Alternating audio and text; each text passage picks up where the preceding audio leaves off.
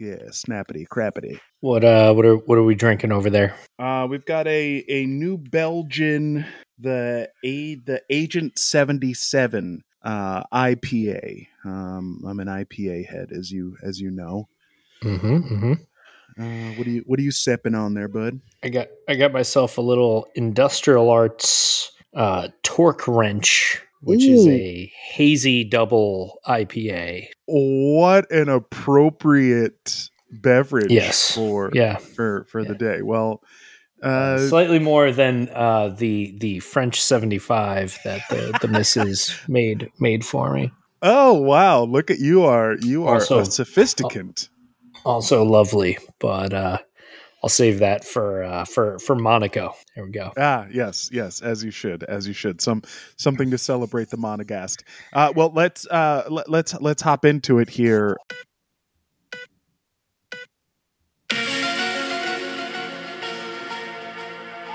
Welcome to the F1 Files, folks. This is the F1 podcast, hosted by just a couple of chuckleheads. I am one of them. My name is Corey Willis. I'm an improviser, writer, and comedian based in Los Angeles, California. Who are you? For episode 17, we haven't gotten very good at this diving right into it.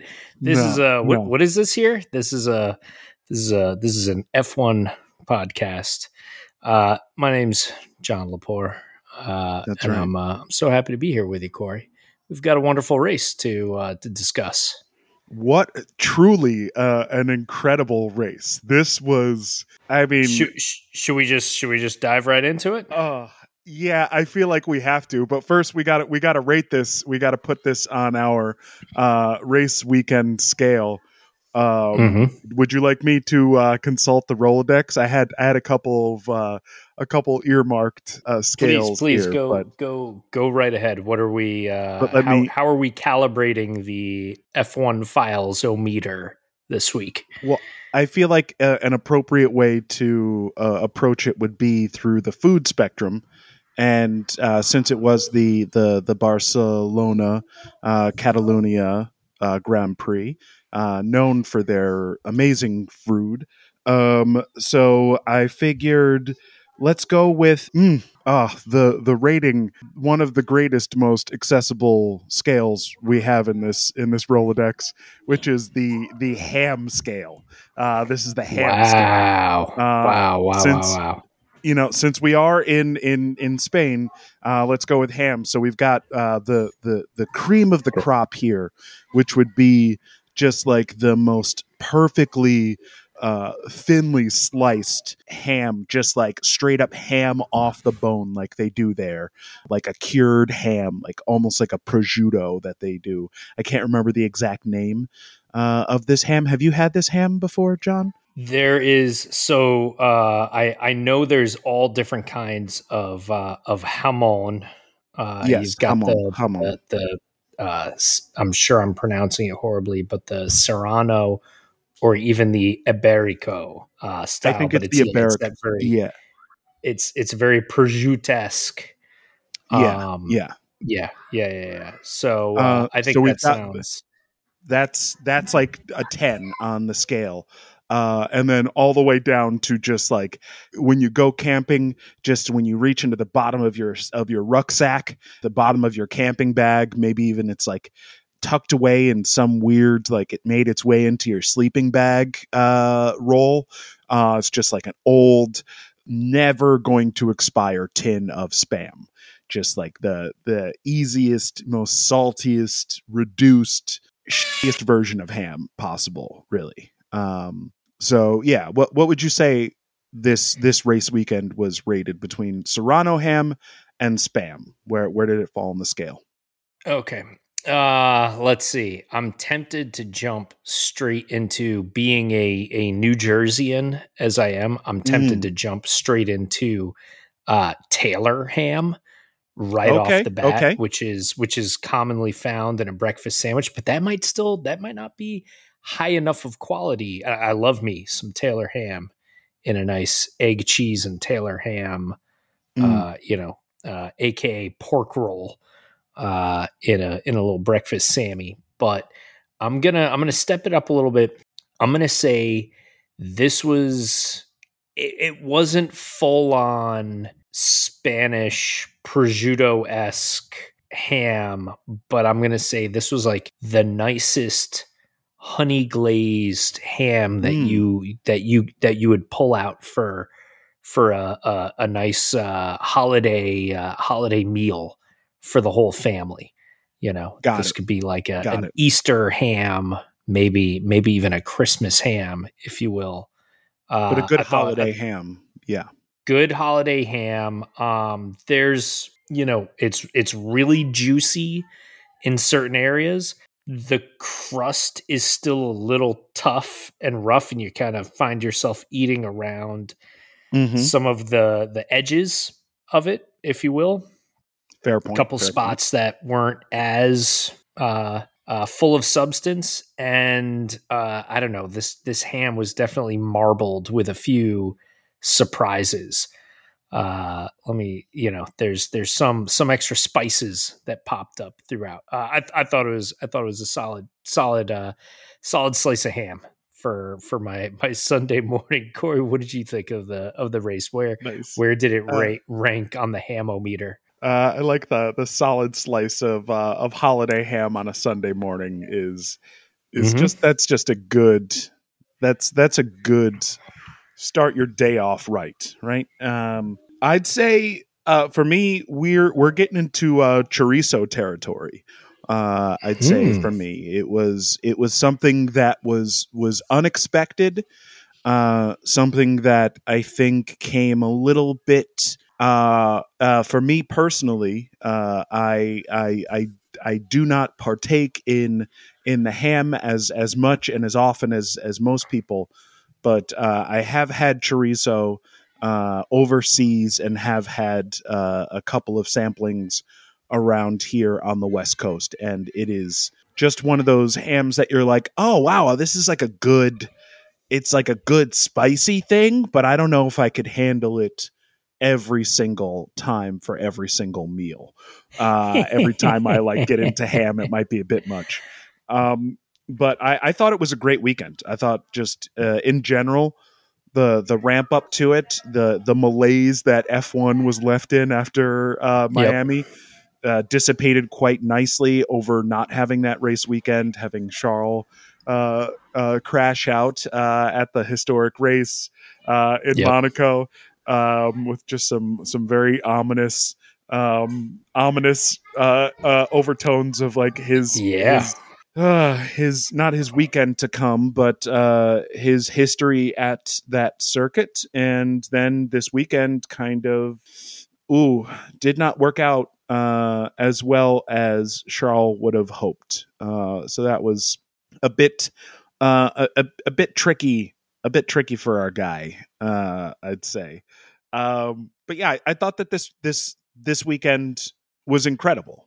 It was exactly what new fans to the sport. I think this was one of those things that, like, if you just started watching F1, this weekend fully had everything that you would want in a race weekend to be like, oh, this really is an interesting sport. There are a lot of things at play and at stake here. And it's more than just one narrative of there's a world champion or a world championship winning team. Yeah, for sure. And I mean, it wasn't even the most exciting race that we've had of the season so far, yet it still just sort of like struck me. Like, I think there was something about my fresh cold brew that I had just poured myself. Yeah. As I was turning the race on, just hit me just right. And the race had a number of my favorite things. We had people, we had the some of the best racers fighting with each other for podium positions. We had furious Max Verstappen on the radio. We had a point where I shouted, Carlito, no, I at the did TV too. screen I did too. to which point immediately my son immediately echoed it back to me, and for the first few hours of Sunday just threw a couple extra Carlito no's do you hear into what the mix. you're doing, Carlos Sainz Jr.? You are permanently you are permanently gouging this memory into a young race fan's memory. That's It is happening. Yeah, this is something that little guy will never forget. Because unfortunately, I think we will be yelling it again over the course of this season. I feel like it's just it's I become feel a like theme.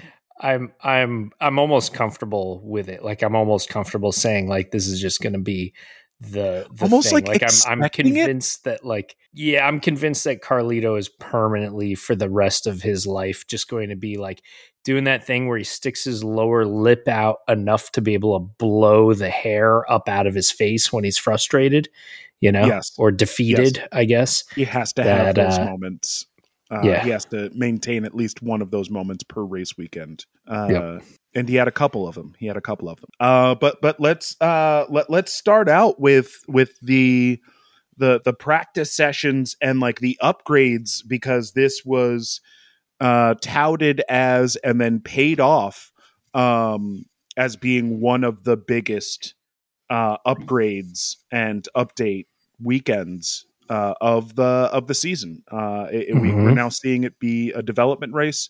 We have the immediate one of the things that popped out first was echoings of the tracing point of the pink Mercedes. We had Aston Martin doing it again. I mean, all I could think of was Jeff Goldblum in Jurassic Park being like, "Oh, you son of a bitch, you did it." It was like, oh my god, they did it. They knew what they can get away with, and they did it. And it was almost, this is like a troll. This is like a professional development troll.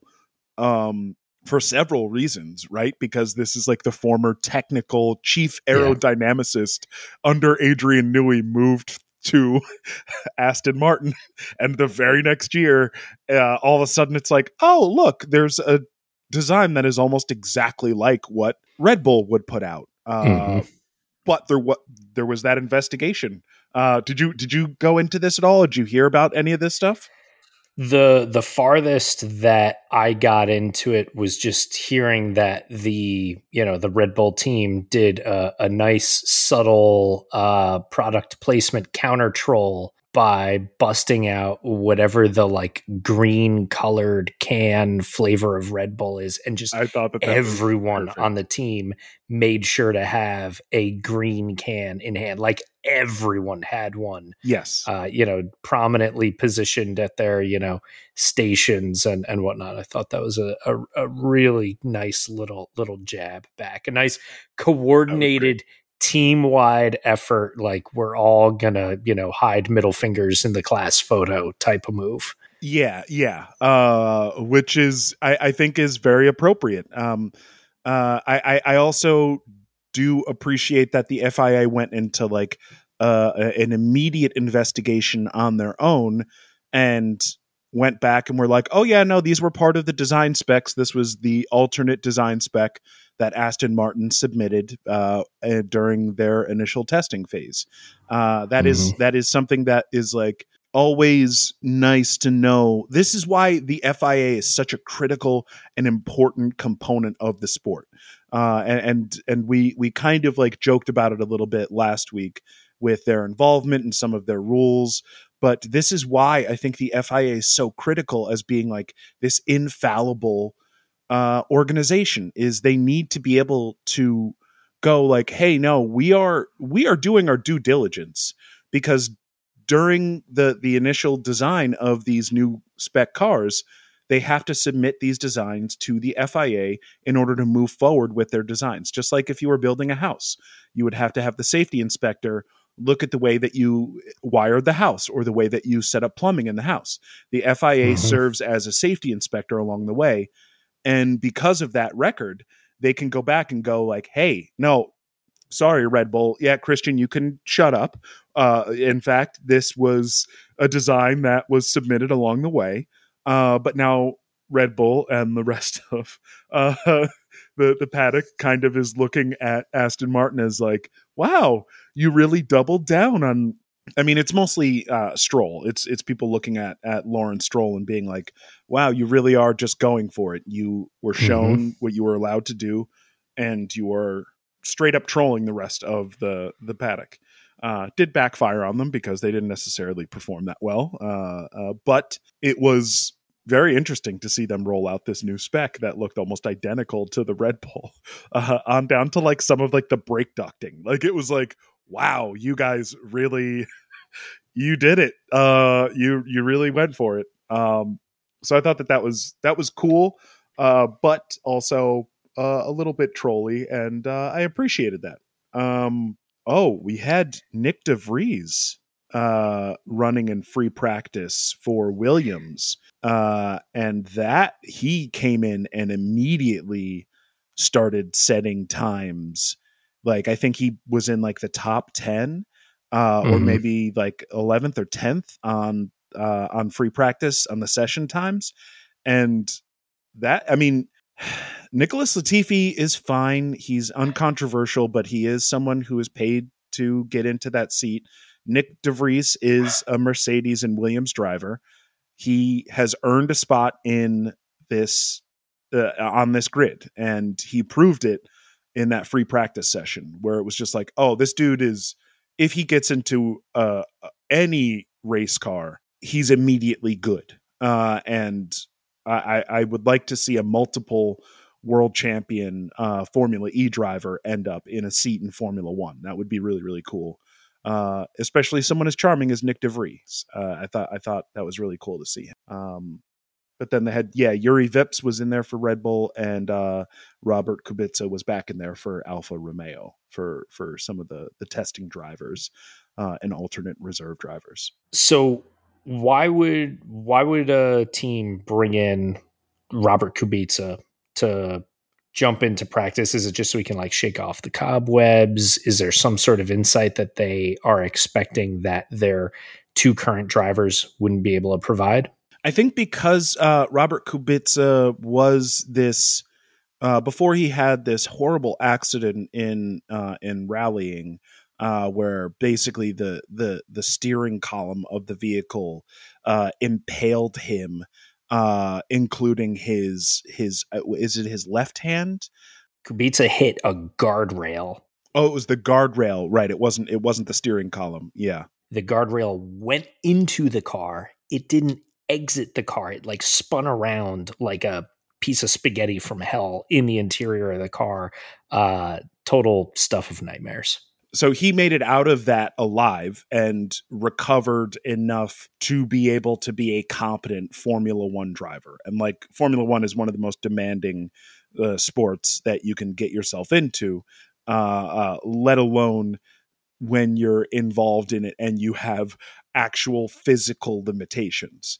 Like if you look at like the cutouts on the cars themselves, where like you are driving and where your hands go, like there are cutouts on the bodywork so that your hands can fit perfectly when you have to go into opposite lock with the steering wheel. So it's like crazy to have someone who is like physically limited, except Robert Kubica is notoriously brilliant at racecraft and at analysis.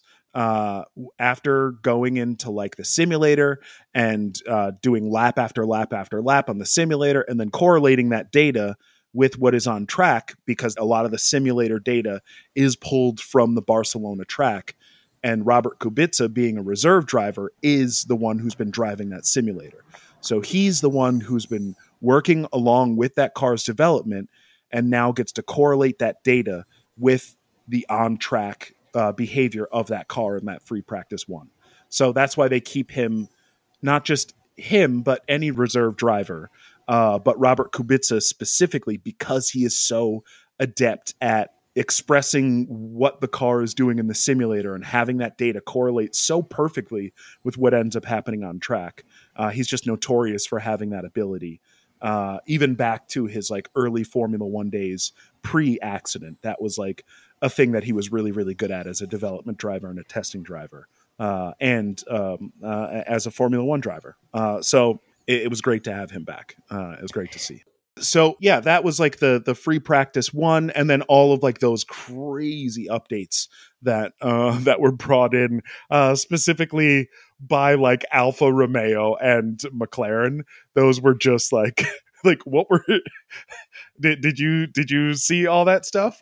Did you get a chance to watch the tech breakdown of that?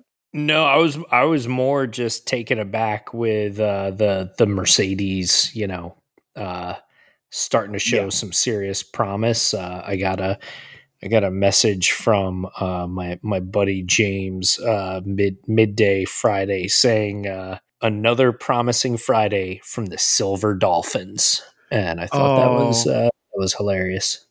I Those mean, beautiful silver appropriate. dolphins Completely just appropriate and warranted. crashing across the surface of the track up and down violently. Oh, Um, God damn it. Yeah.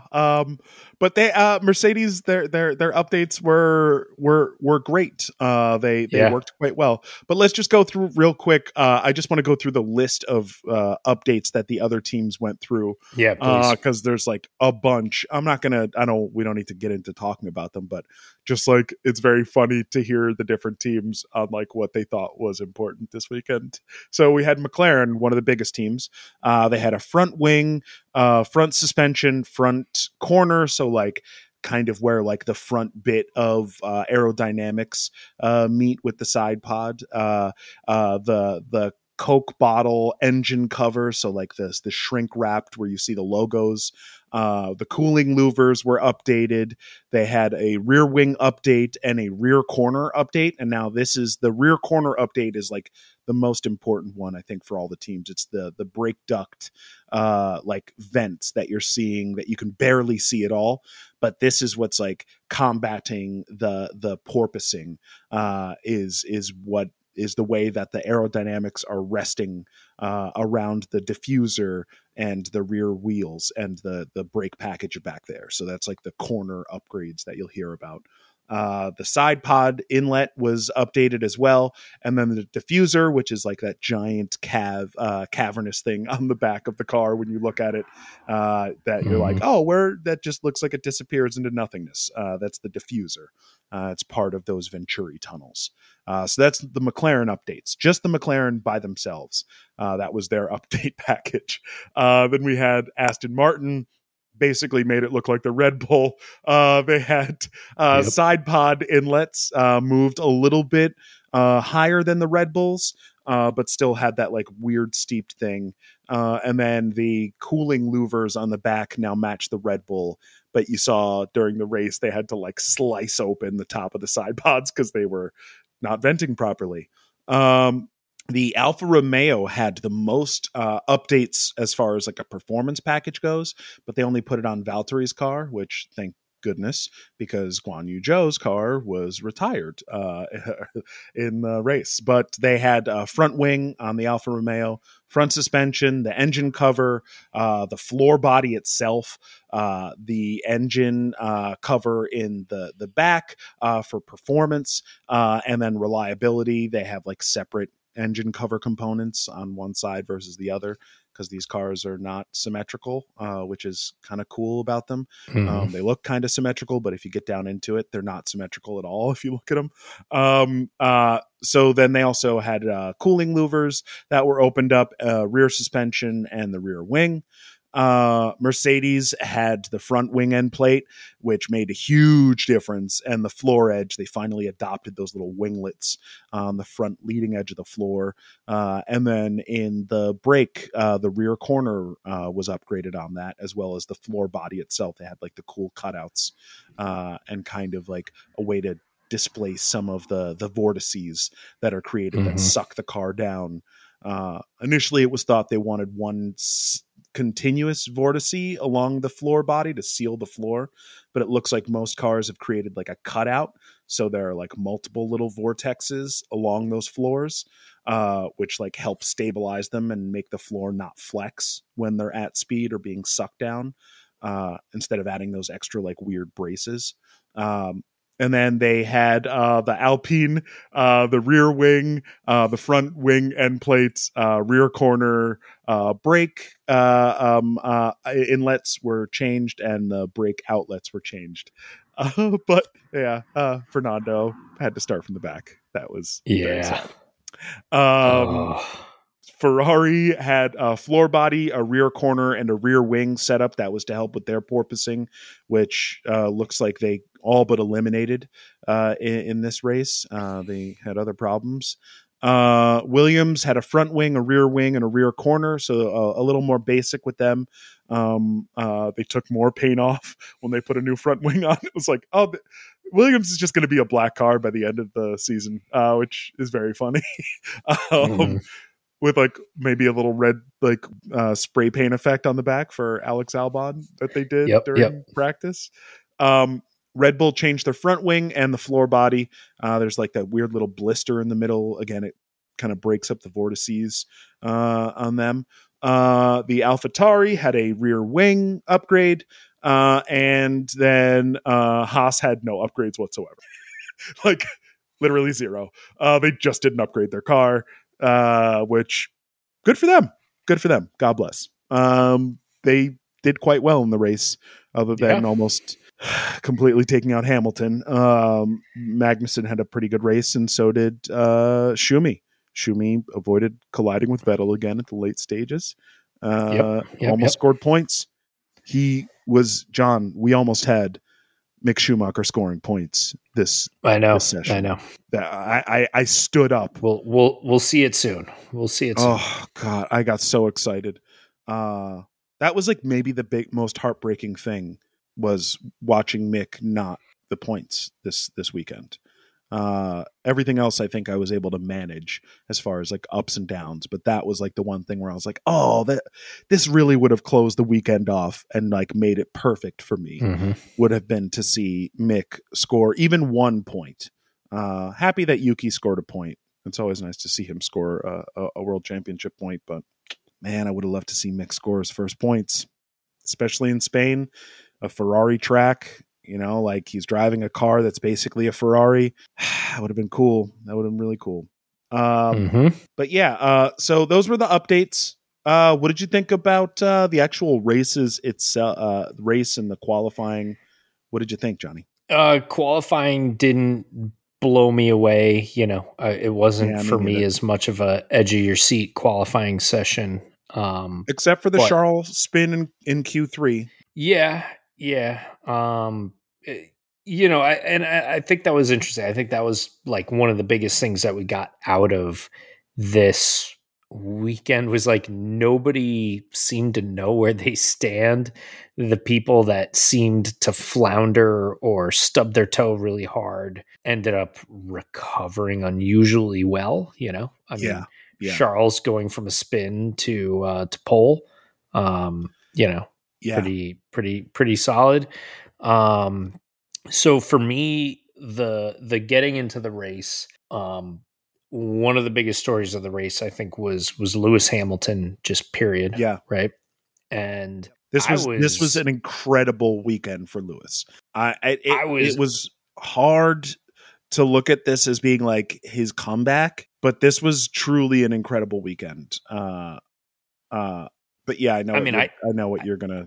Yeah. Yeah, I mean, I was very, very concerned when he came together with K-Mag and had a puncture.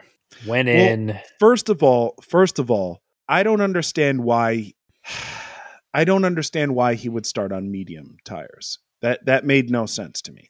That put him in that position, and that sucked. If he wasn't on medium tires, he wouldn't have been fighting. I assumed it was meant to be a wild card strategy move, to try and say, oh, if there's, this is the scenario where the oddball strategy choice catches everybody else out. But I mean, who knows how it all Yeah, really would yeah. have gone, because he came together with K-Mag, got a puncture, which I was, I was, oh no, that stinks.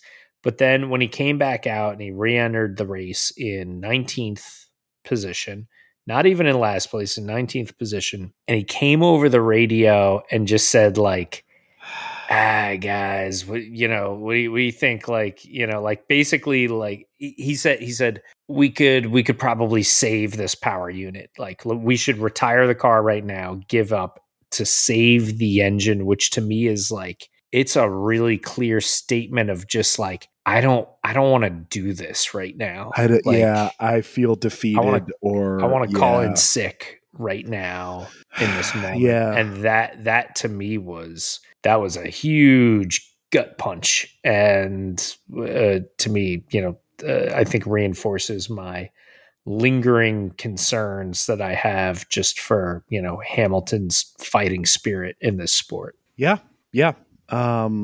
Justifiably so. I think also Yeah. Martin Brundle called it out. He was like, "Oh, I did not like hearing that." Like, fully said it on the broadcast. Was Yeah. like, I did not like hearing that radio communication, which is, yeah, that's tough to hear. You do not want to hear anyone express that kind of doubt, let alone someone like Lewis, who we know has that, like, constantly is fighting those seeds of doubt. And he's openly admitted to it, and openly admitted to struggling with his own mental health. And hearing him literally just be like, guys, maybe we save the engine. But to kind of square that off and maybe save it and put it back into context, at the end of the race, they did have to back off and start having to lift and coast because there was engine damage, right? So, and this is the first time, and I can kind of, maybe I'm doing some like retroactive justification here for Lewis, or for myself as a Lewis fan, but maybe Lewis was thinking down the road and being like, hey, this is the first time I've been comfortable driving this car. I don't want to just throw away this power unit and this setup because we had a first lap incident, and now the car is going to be completely different next time, and I'm just starting to get my confidence back, right? Like, that could have been where his perspective was, at least retroactively looking at it. It's like, well, that I could see that being his perspective, being like, I like this car. I finally, for the first time, I'm actually enjoying driving this car, and I don't want to like have to muscle it to the end of a Grand Prix and then get a car that sucks next time because I like sacrifice this thing, maybe not even until the end of the Grand Prix, maybe until lap 10 or lap 40, right? And then we have to retire it, and we just get like decent data, but we don't get like this motor or this setup back. Or who knows, maybe he would have gone off and like the chassis would have been damaged. So it may have been him thinking in some like galaxy brained way, or maybe I'm like giving him too much, maybe I'm giving him too much credit here. But that was disheartening to hear, very much so. It was disheartening to hear. And I mean, the good news is, the other side of the story is that he carved his way through the field in the way that the Lewis Hamilton of old you would expect him to do. Yeah. You would, when Lewis would get, spun on the first lap of a race, you would say, well, that stinks, but this is awesome because we're going to see him, carve through the field like a laser beam. And he did that. He made it to fifth place. He was looking like he was going to have fourth for a little bit. Yeah. And, and that makes you wonder, all right, if he didn't get spun, would he have had the same kind of pace, and would he have been fighting for first or second place? I genuinely believe that he could have. He certainly would have been fighting for a podium. He may have been fighting for a race win. If his car damaged still put him where he was, I mean, I have to believe that once that car started settling in, once it started dropping its fuel load, once those tires came into their own, even if it was on that medium set of tires, like think of how much further he would have gone if he wasn't having to battle his way through on a set of medium. And not to mention, he did this all without there being a safety car to bunch the pack up and make it easier for him anywhere along the way. Like, this is what he did in Brazil. This is like the kind of pace, the kind of raw pace and talent and ability that he showed. And he does not have that same engine and PU package. Like, they don't have that same car. And he still showed that kind of championship pace where I think if he hadn't been spun, I do believe that he would have been at the very least battling for a podium, if not the top step of the podium, because I can't imagine once he started showing real pace in that car, I can't imagine that George would have been able to stop him from getting past him.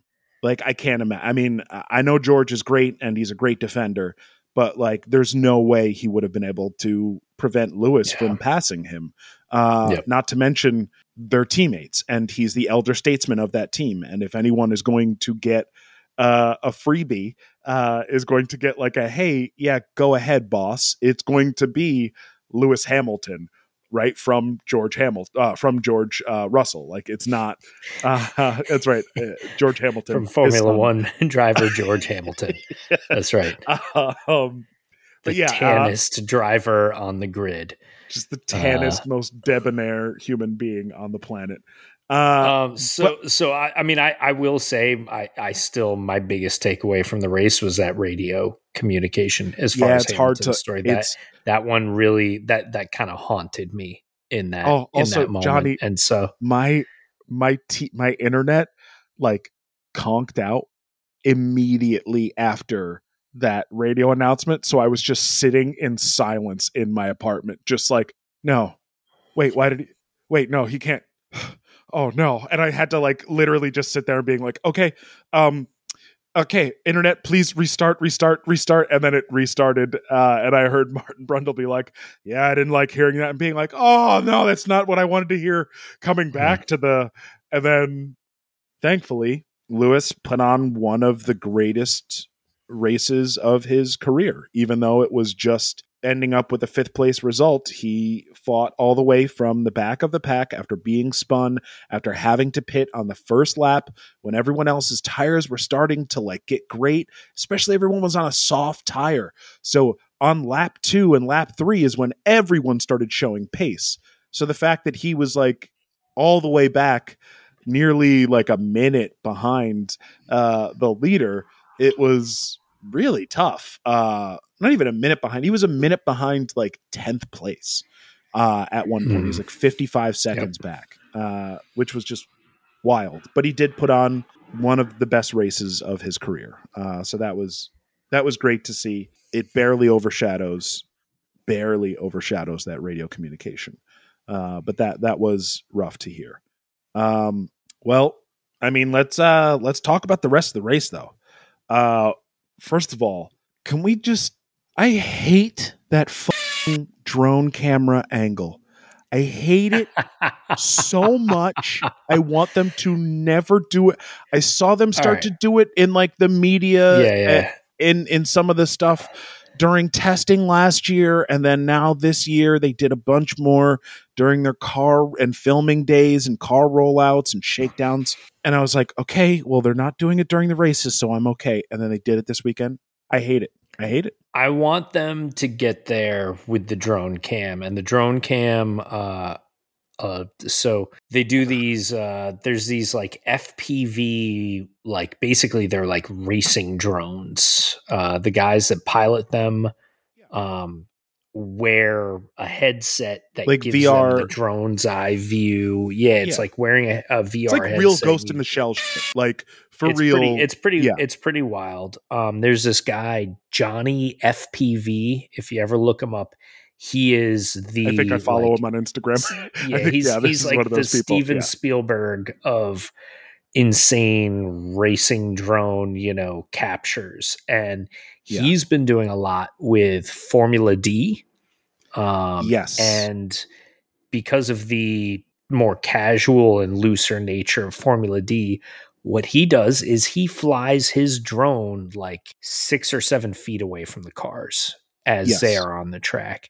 And it is some of the most incredible and spectacular captures of footage of any kind. And he'll also do tricks where he'll follow the cars and then he'll go off track and like weave between the branches of a tree or something, and just does this insane stuff.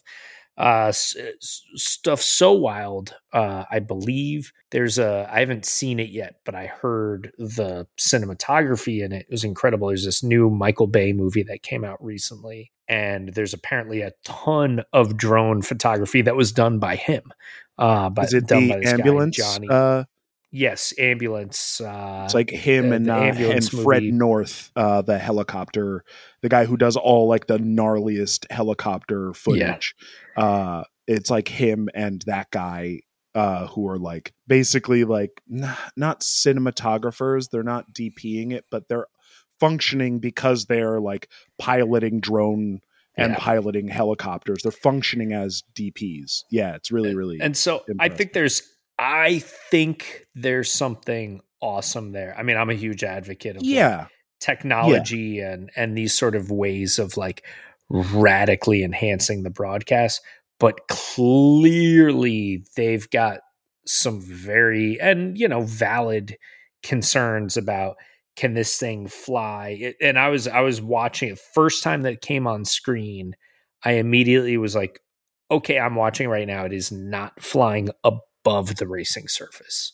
No, it's not doing that. It's specifically driving, or it's flying off, off to the side of the track, and it's not getting that it's just not getting close to the action. And it has this GoPro wide angle style lens that I think is there to make it feel more like a drone cam, because that, gives you a sense of speed as to how it's flying. But we're still like, the cars were just tiny little blurry smudges that it was having a difficult time keeping in frame. And like, if they're going to do it, they should just say, hey, drivers, are any of you worried about a drone, in an absolute worst case scenario hitting your helmet? Like it can't be that big of a hazard in comparison to everything else that they're already dealing with. I don't know. Maybe not, It would be a massive hazard if it hit them, because the rate of speed that they're moving at, and even if that drone is moving in the same direction, they're still hitting it at like a very dangerous rate of speed. But I think it also has a lot to do with the fact that like aerodynamically, the wakes that these cars throw out. Yeah, that's a really good point. It would obliterate one of these drones. Yeah. It relies entirely on creating downdrafts with rotors, and if there's like intense concussive waves of displaced hot air, that thing is going to just fall right to the track and get destroyed by the next thing that goes by. So and I mean, I just don't think it's a possible thing to have. Because I saw it take the same flight path like 4 or 5 different times during the race, I felt like, why don't you just rig up the cable cam over that corner? Literally, and just run do the that. Cable cam, 12 feet off the ground, nice and close to the cars. Have like a motor driven cable cam that's on like a slacked line, right? Like a slacked cable that would potentially give you some sort of dynamic motion. And then you could have a gyroscopic camera. I mean, even as someone who is not sophisticated enough to know about full camera tech, I know that you could make a camera with enough tech to put it on a slacked cable to then do a repeated motion that's basically a dolly move, right? And then just have that gyroscopically locked in, or use like a GPS signal from the car to the camera to know when to like swing and rotate the camera. The tech is absolutely there. If I know about it, then the next level is definitely there. to make for my sure. version of like, oh, that's Corey, you're talking about like the hardest possible way to do it. But it's, right? like, but I mean, also like there's a moment like when they're putting it up on screen, it literally said at the top of the screen, there was like a little text box live saying drone footage. cam.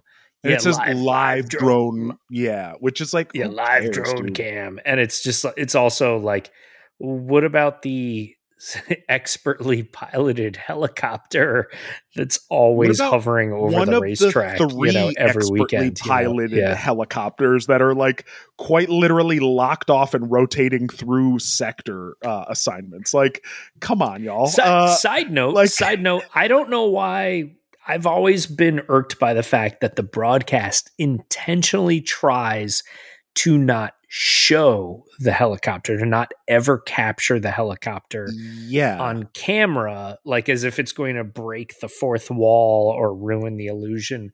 Like to me, there's nothing doper than seeing these cars racing along a track and seeing a helicopter gunning it, flying right over them. Like that's a pretty epic 200 miles an hour in like a chase pattern of these cars going up a straightaway and then like ripping off a banked turn. Yeah. Like as people who have gone and seen this live on track, it's one of the things that you're like, yeah, the helicopter's doing wild stuff the whole time. Yeah. Yeah. And I get that they don't want to distract from the show of the cars on the ground, but also, those helicopters are doing some really gnarly shit that is worth I feel like there's like old like rally footage that you can see, or like when they're doing Pikes Peak or whatnot, and you'll see the helicopter flying alongside the cliffside tracking with the cars. And it's like, to me, it's just like, this is awesome. This is it's like seeing the Goodyear blimp at a football game, like it's that thing. But there was also I saw another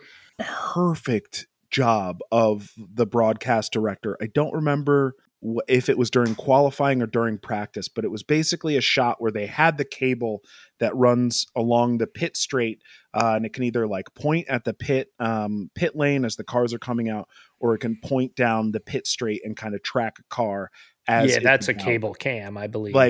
It's so dope, and they had that paired perfectly with an onboard, and I don't remember what car it was, but they basically had like this perfect job where the car came around for a hot lap and like the camera came in reverse down the pit lane and then perfectly rotated, and as it like the cable swung past the car, the broadcast director swapped to the onboard like front wing camera of the car, so it like added this extra level of dynamic movement.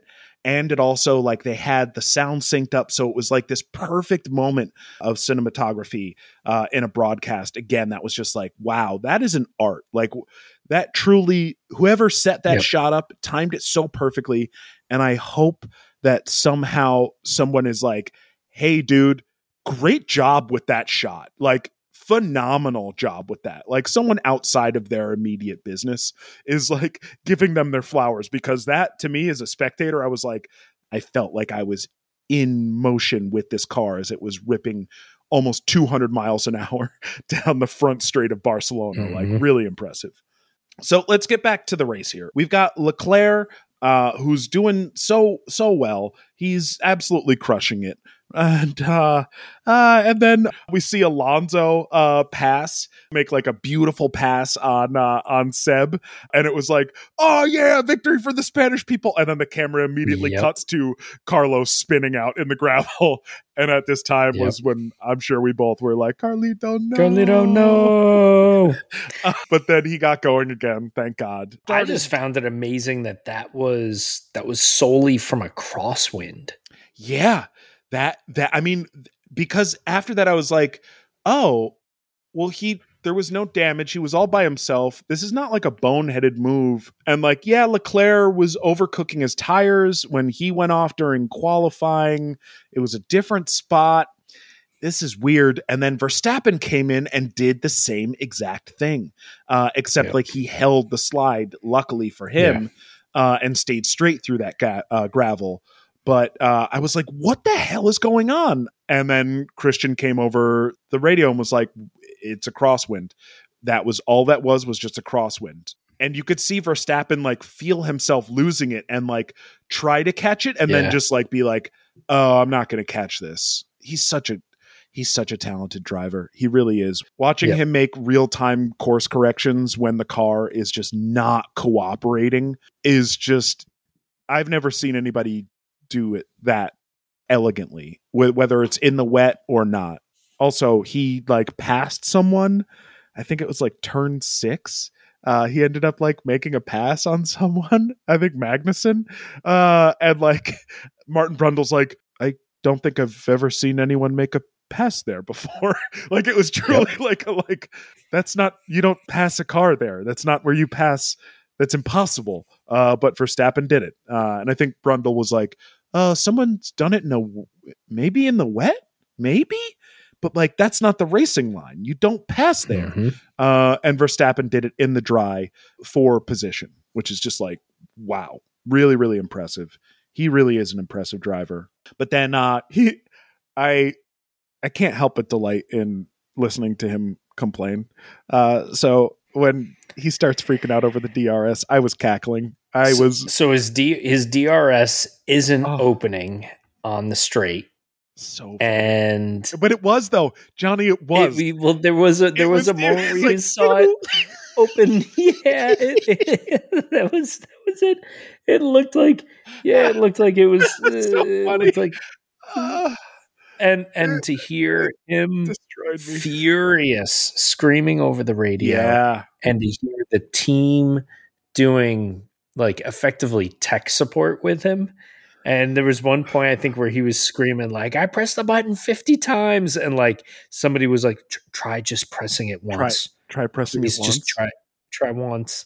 Try it when you're not on the curbs. Try it when, you're not in the windy section. Have you turned the DRS off and turned it back on again? And like he's just screaming at them the whole time. It's beautiful. I love that. I can't remember the name of the show, but it's like this British comedy.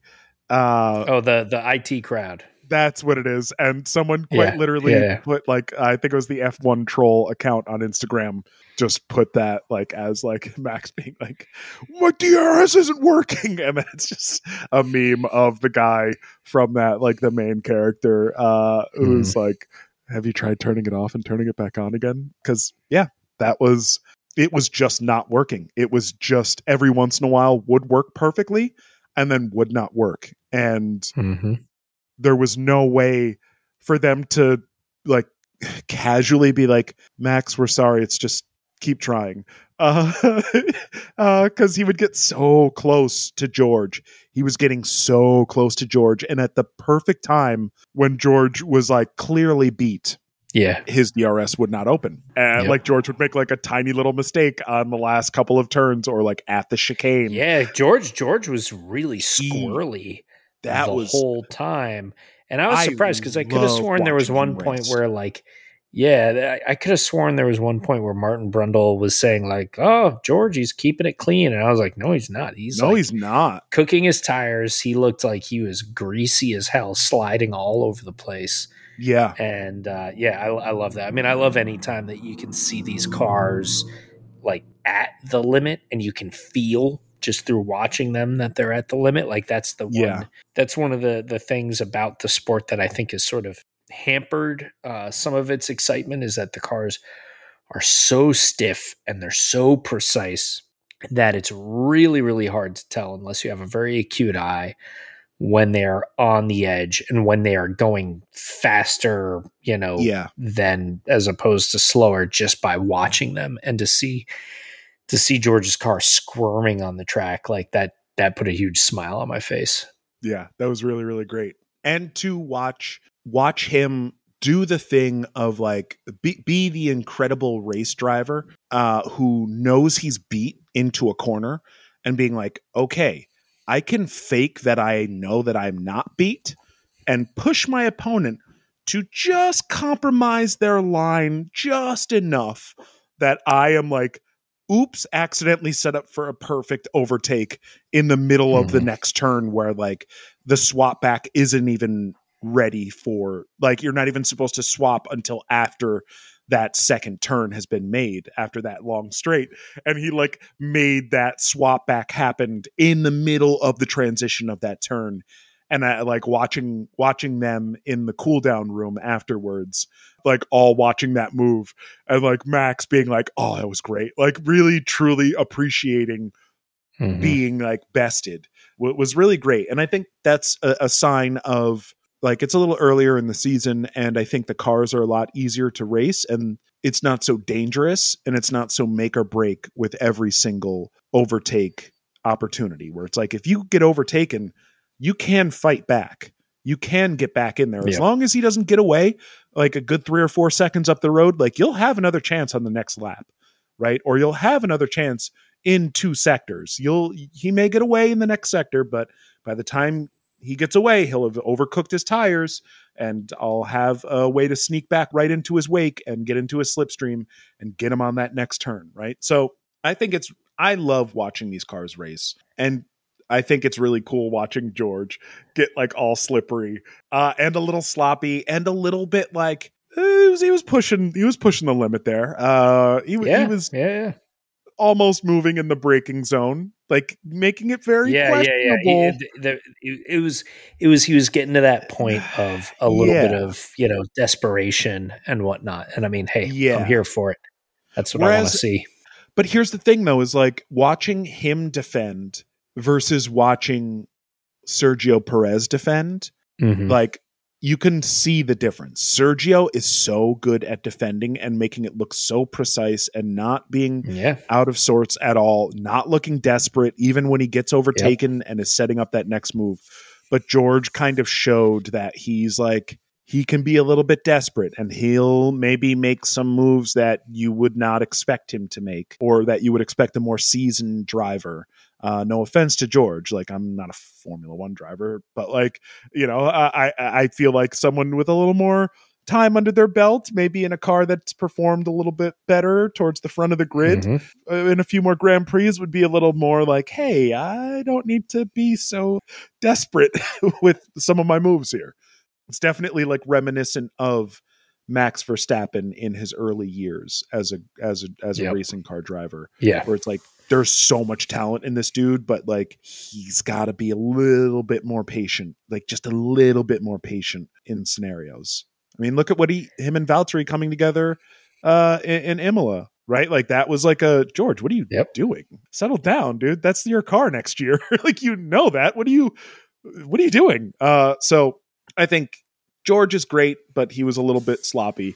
But it was he was a little sloppy, but I still thought there was a great battle that went on for a few laps too. Yeah. And I thought George did a pretty solid job of, there were some times where he's doing the desperate blocking moves, but there was also that one sweeping corner that they just hung side by side. Oh, that was so through the whole corner. And I thought that was spectacular to see. And I thought both of them deserved credit for doing that dance and not getting tangled up with each other. Yeah. I think it has a lot to do with the way the cars are designed this year too. They very clearly have worked out how to follow. That said, I think the Mercedes, just by watching the way that like Sergio was having trouble even with the DRS, I think the Mercedes, the wake that it's throwing off is a little more disruptive than some of the other cars. It just seems that way. It seems like, or maybe it's just because George is that good at making the car very wide in the corners and being defensive. But it seems as though some of these other cars, when they're trying to pass the Mercedes, are struggling a little bit more than when they're trying to pass some of the other cars. Just not the Red Bulls and Ferraris, because they're always at the front of the grid, but I'm saying like some of the other cars towards the back, like the Alpines and the Aston Martins and Alpha Tauris even. It's looking like those cars might be a little bit easier to pass than the Mercedes, or easier to follow rather than the Mercedes. All right, so there's another big story that stems from the battle between Verstappen and Russell. Yes. And that's Sergio just watching this happen in front of him, feeling the pace just slowing down in front of him, and basically just saying like, all right, listen, you guys give me the green light and I will pass both of these cars in front of me, no question. And then he was specifically asked not to. Yep. Then as soon as they pitted Verstappen for new tires, it took Sergio a lap and a half to get past George.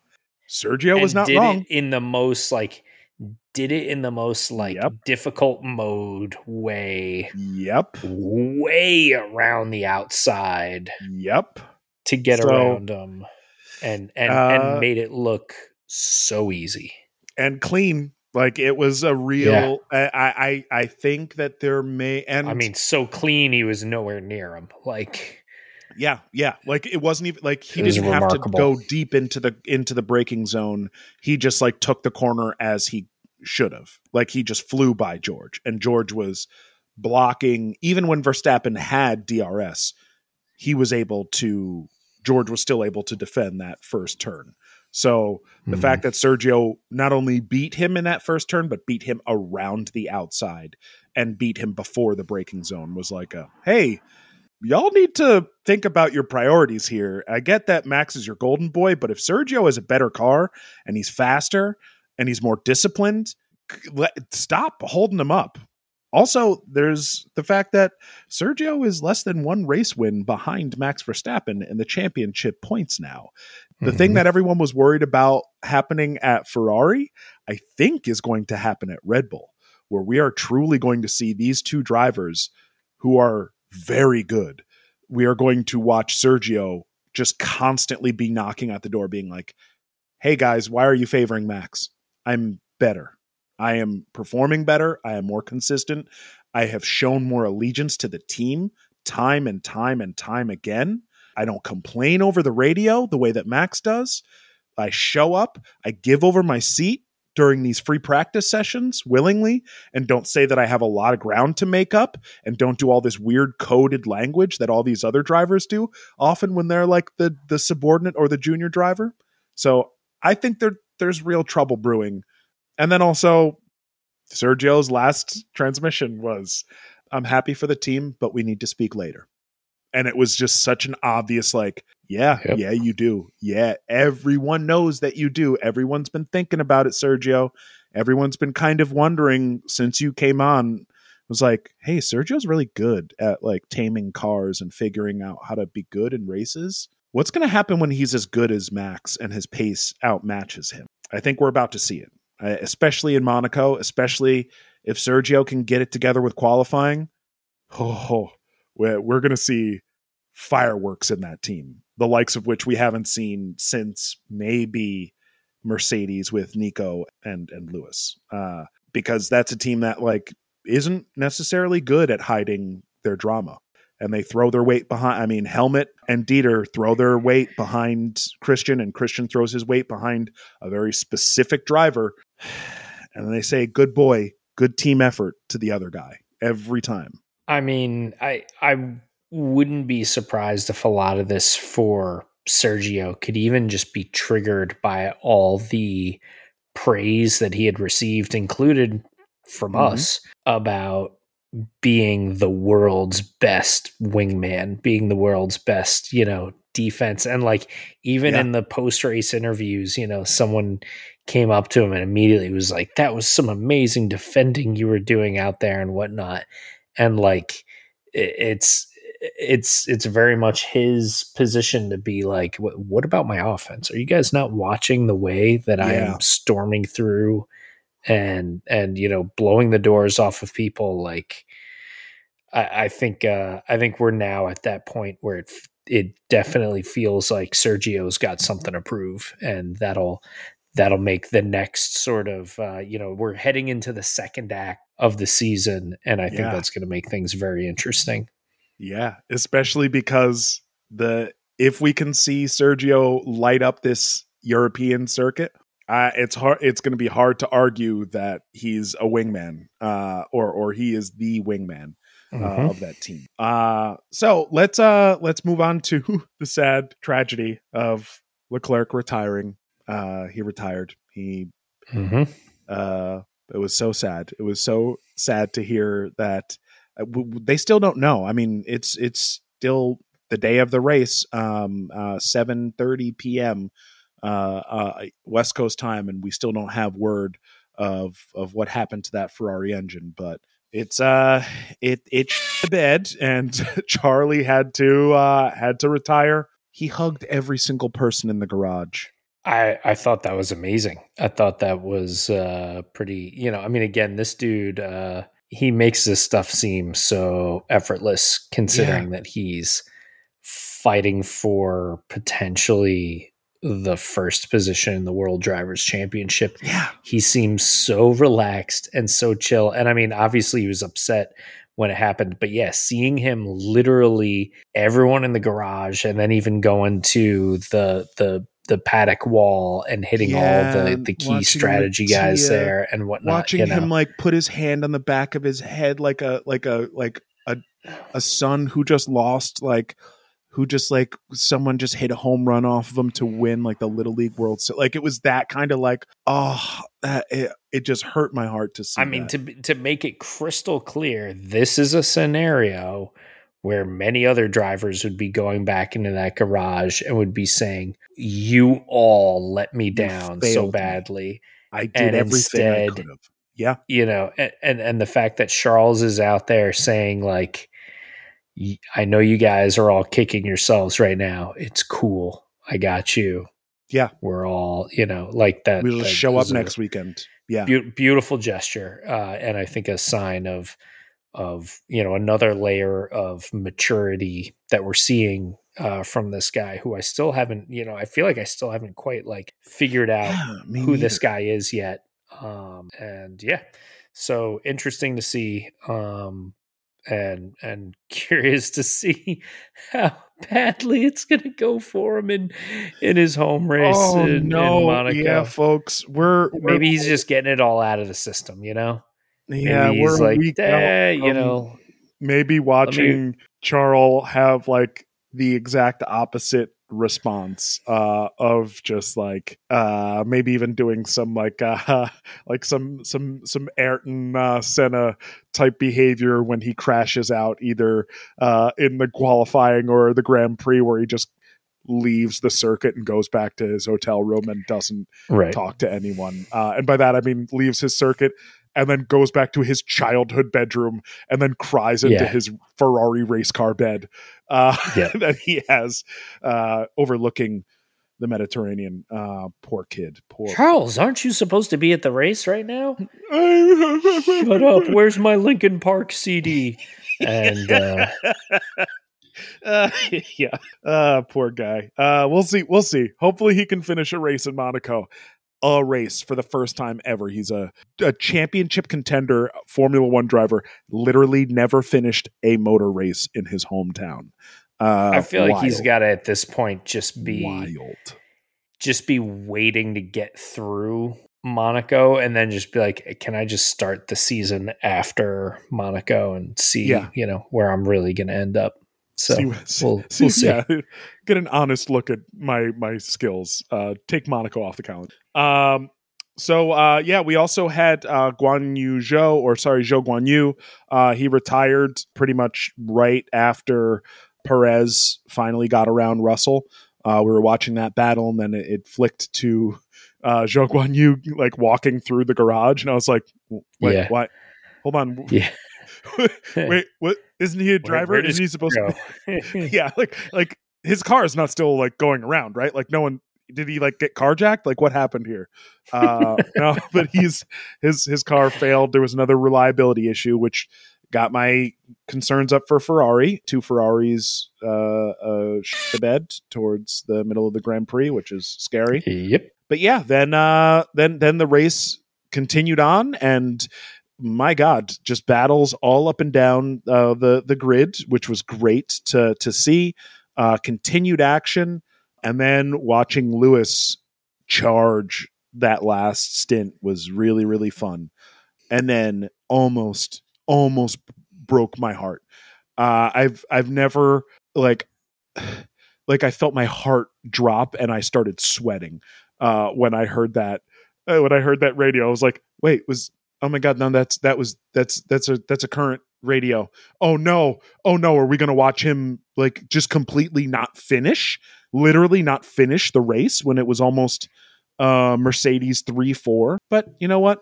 If he was going to cede a place to anyone, John, I am perfectly happy with it being Carlos Sainz. Perfectly happy with our little Carlito getting the home fanfare he deserved on that last lap, overtaking a Mercedes. Like that, if ever I am happy to watch a Mercedes get passed, it is by Carlos Sainz in a Ferrari at the Spanish Grand Prix on the last lap.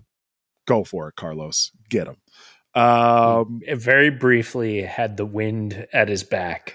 Yes, not directly at the side of the end plate of one of his wings, sending him spinning out of control. Somehow. Spitting gravel out from underneath his visor. Anything else from the from the race at all, Johnny? Anything else from the weekend? Other than that, like, dire warning from Perez that there's like trouble on the horizon. Like, oof. Yeah. I think that was pretty much it for me. I think I'm definitely curious to see what happens with some of the behind the scenes drama. I think people will be continuing to talk about Checo and his feelings through the next few days, and we'll see where that sets us up for Monaco. Yeah. Well, let's ask that question. Ask and answer the question. Did F1 stock go up here in the US this weekend? Yeah, so I'll say it went up because we had a really solid race, a really entertaining race. Agreed. But I will also bring it up because I was on Friday. I was at my local CVS pharmacy, and as I was exiting, I was breezing past the sort of like newsstand that they have, or where they had their newspapers, and they have all the tabloid newspapers there, and the Globe, super garbage, tabloid newspaper, The Globe, their enormous cover story is a image of Michelle Obama with, right next to her, a picture of Barack Obama, and he looks like he's got his lips together as if he's going no, and she's standing there looking like she's going, human, and it says there's a star in the middle of the image, like a pointy star or seal that says $135 million marriage crisis, ! And the enormous headline is Michelle falls for race car driver, 37. And then inset from that is a photograph of Michelle Obama hugging Lewis Hamilton, and then a red box inset from that image with yellow text saying, "Gotcha, May 7th, 2022, Lewis Hamilton." And I thought this was amazing. I'm kicking myself for not having purchased this. I should have bought the. That's something that should be framed. I took a photo of it solely for the purpose of sending to you, but I should have spent the $4.99 to acquire that issue of the Globe. $5 newspaper that is full of not true stuff. Amazing. Full of fan fiction. I thought that was, to me, that was a wonderful sign that we are positing that Michelle Obama is having an affair with Lewis Hamilton. I think that's great. It's like back to the James Hunt era of tabloids, of race car drivers and supermodels and divorce and I'd say the stock went way up. If we've got stuff like that in the Globe, then the stock is we're still moonshotting it, right? So and we got Monaco coming up this next week, which brings even more international fanfare. We will truly see, as if you are a new fan to the sport, take in the full weekend of extravagance that is Monaco. There's just like a lot of panache and pageantry that will be happening over the next week, and especially leading up to the race itself.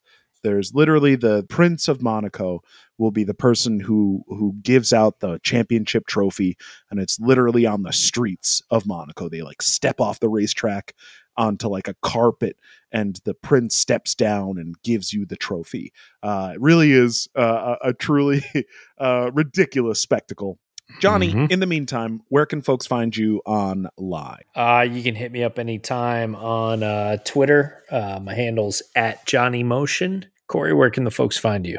You can get at me, Burn Corey Burn, on all the social medias. And you can also catch us at the F1 Files on Twitter and the F1 Files on Reddit. But until next week, we'll catch up with you on the X1 Files. I said it. I almost got through the whole thing. I almost got through it. All right, the F1 Files. Folks, it's the F1 Files. Catch us on the F1 Files. God damn it. Beautiful.